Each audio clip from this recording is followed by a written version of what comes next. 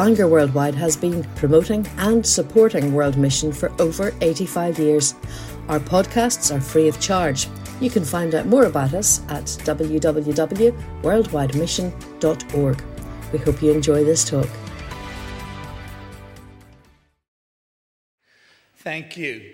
It's a great privilege to be with you tonight at Bangor Worldwide and to share a little bit about the work of Teen Challenge. Teen Challenge is perhaps best known as the ministry started by David Wilkerson when he went from the country area that he lived in the States in Pennsylvania to New York to try to work with gangs caught up in violence on the streets. And as a consequence of his ministry that began then in 1958, today Teen Challenge works in inner city areas in 90 nations of the world, and we have over 24,000 beds that people are in tonight in rehab in one way or another. Just to say something for a few moments about Teen Challenge in the United Kingdom, which is the work that I'm primarily involved in. Teen Challenge in the United Kingdom is essentially a mission organization working within inner city communities, trying to take the gospel of Jesus Christ to the most broken, the most marginalized, the most hurting people in our communities. To that end, we have outreach in 57 areas of the UK with about 560 volunteer workers working with us in those outreaches. Obviously, one of the things that happens when you get involved in working with the lives of those that are broken and marginalized is you encounter particular problems that people need support and help with. And as a consequence of that, Teen Challenge has a number of residential centers that try to help people who've committed their lives to Christ but need to beat their addiction to drugs, to alcohol, or to other life-controlling problems.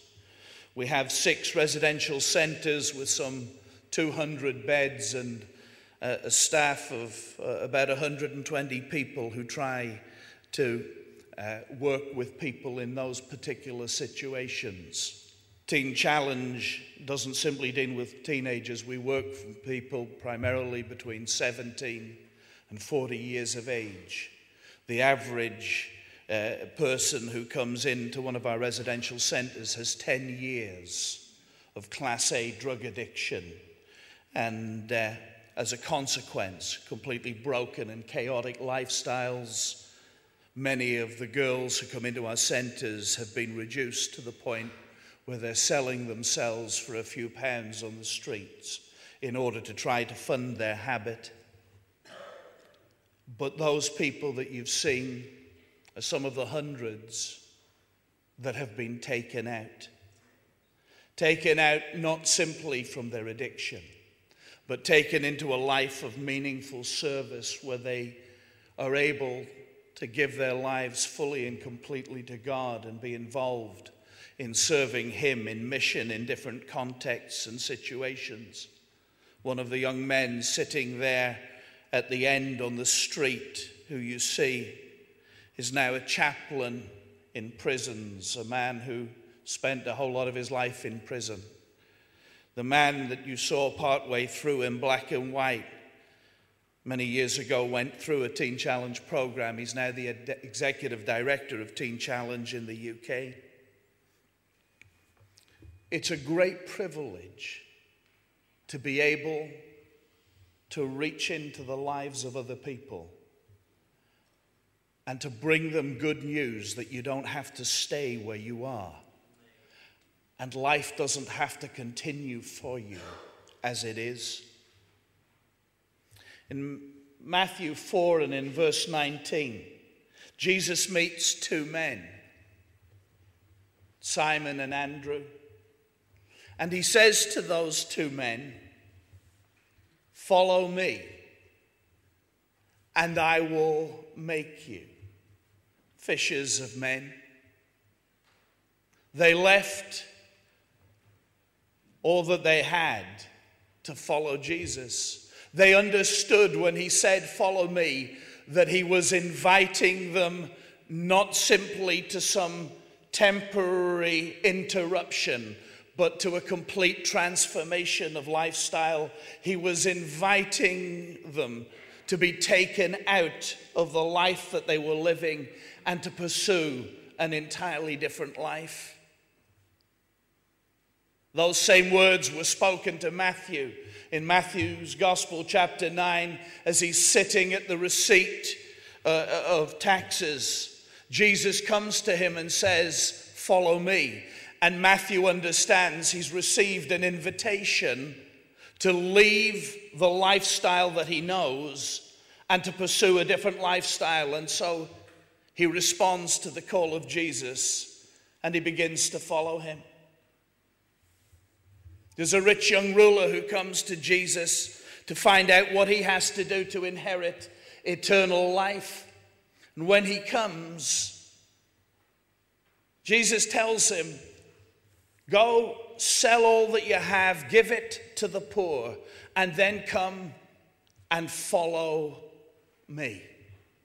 The rich young ruler understood that he was being asked to step out of the lifestyle that he was living and embrace an entirely different lifestyle with Jesus. He went away sad. Another man came to Jesus. Jesus said to him, "Follow me." The man said, "But I'd like to go first and bury my dead father." And Jesus says to him, "Let the dead bury the dead, but you come and follow me." He understood that Jesus was asking him to step out of the lifestyle that he was living, not in part, but completely.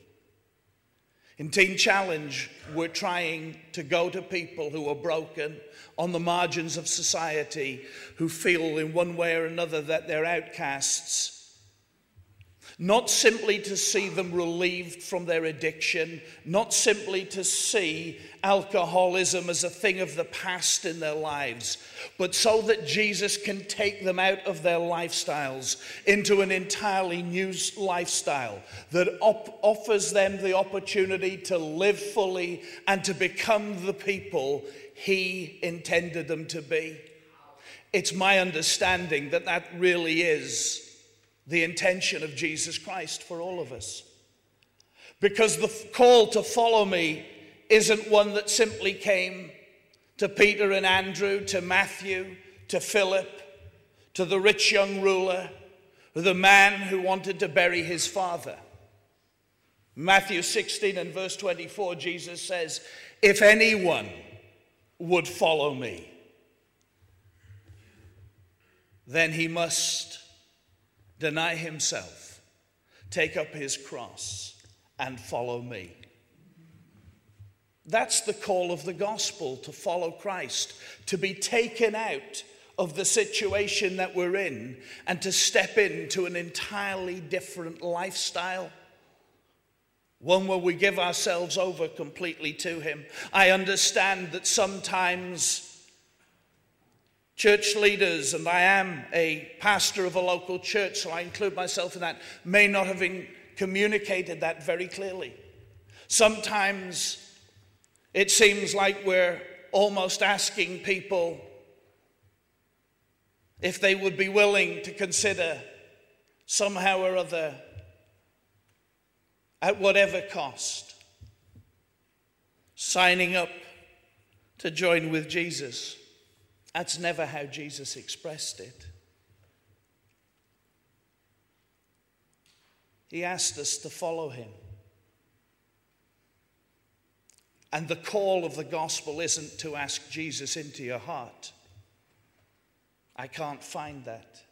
I appreciate it's expressed at different times in different ways. Someone might say, "But Phil, doesn't Jesus say, 'Come unto me, all who are weary and heavy laden, and I will give you rest'?" Yes, of course he does. That's part of the call of the gospel. But those words carry on in their context. Come unto me.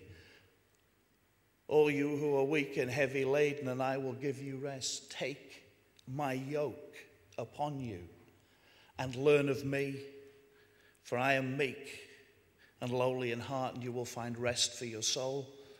It's not just about coming to find change in your life. It's about coming to take his yoke on board.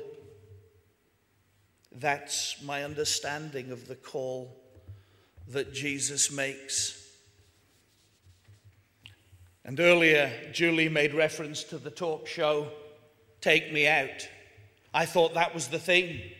I thought it was based on Paddy McGuinness and the fact that various people had an opportunity, because it seems to me sometimes that many people in the church respond to Jesus in that way. In that game show, 20 young women see a man and make a superficial decision about whether or not to keep their lights on or to switch the lights off. And as the man reveals a little bit more about himself and a little bit more about himself, people decide whether or not they're going to keep their lights on or off. And at the end, sometimes there's only a couple of the ladies left who are interested in pursuing a relationship. It seems to me sometimes when Jesus is first presented to people, there's an initial response. They're happy to keep their light on. They'd be interested in pursuing this further. And then a little bit more about the nature of Jesus is revealed. And some people begin to wonder whether or not they want him to take them out. And a little bit more is revealed, and people make decisions about whether or not they want to follow him. I'd like Jesus to save me, but do I want to deny myself and to take up my cross and to follow him? Oh, I'm not sure. I think I'll put my light out. Sometimes it seems that people respond in that way to Jesus Christ, and they're not really sure that they want him to interfere too much in their lives. Yet the call of Jesus is to follow him.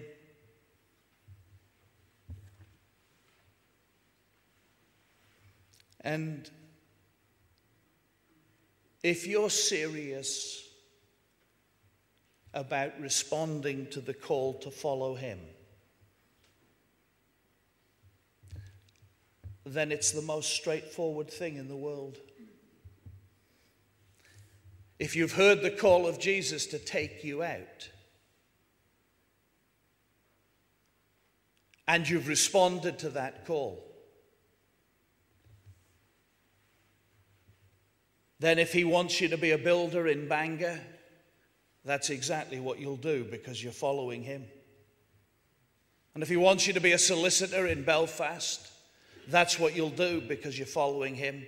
If he wants you to be a nursery nurse in Lisburn, that's what you'll do because you're following him.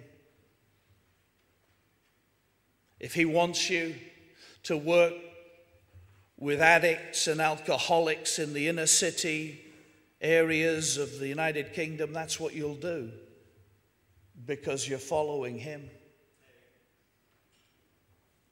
If he wants you to work with people who are being trafficked across the world, who have been made into commodities, who are being used, that's what you'll do because you're following him. If he wants you to work with the Inuit people in the Arctic regions, then that's what you'll do because you're following him. When Jesus comes to take you out, you're not invited to put conditions on the basis on which it happens. The call of Jesus to follow him is a call to follow him completely, and that's the nature of the gospel. Some of you maybe tonight are very willing to follow him, willing to give him everything you've got, willing to go wherever he wants you to go. And sometimes there's an idea in our mind, but maybe he doesn't want me. Maybe I'm not good enough, especially when we look at others who we believe are talented, who are gifted. Julie tried to say right at the very beginning that sometimes when you serve God, you're seen somehow to be extraordinary. And she was trying to describe how unlike other people she really is. Part of that game show, Take Me Out, when 2 or 3 girls have left their light on, the man has an opportunity to go and choose one. And some of those girls who are willing are going to be rejected. Can I just say to you tonight in closing, when Jesus offers to take you out, he has no intention of rejecting you. When a man stands willing to serve him and others say, do you know, he doesn't think before he speaks. He's always the first to open his mouth and sometimes to put his foot in it. He upsets others. He's insensitive to them. Jesus is still willing to take him out. And then they say, but that man argues about who's most important. He has no humility. Among others who are willing to follow you, he thinks he's one of the most important. And Jesus is still willing to take him out. Say, do you know when you were in your darkest hour, Jesus, that man denied you again and again with oaths and with curses, and Jesus is still willing to take Peter out and to use him. A man stands there willing to be used by Jesus. People say, but he hates everything about Christ and the church. He hated it so much, he was willing to engage in persecuting the church, in disrupting family life, in trying to destroy faith in other people's lives. And Jesus is still willing to take him out. And people say, but don't you know, Saul of Tarsus cast his vote for the murder of Stephen. He held the coats of those who murdered him. He hated the church so much. And Jesus was still willing to take the Apostle Paul out. There are none of you here tonight who are excluded or rejected by Christ, because he takes the things that are weak and the things that are foolish and the things that have no reputation. And one of the greatest joys about being involved in a ministry like Teen Challenge is day in and day out, I see that. I see people who have been described by others as the scum of the earth, who are considered to have little worth of value. And I see them serving God in various areas of the world. I see their lives turned around, Jesus taking them out to use them to touch the lives of other people. And if you're willing to follow Jesus, he'll take you out and use you more fully than you could ever have imagined, wherever it is that he wants to use you, if you'll simply follow him. Amen.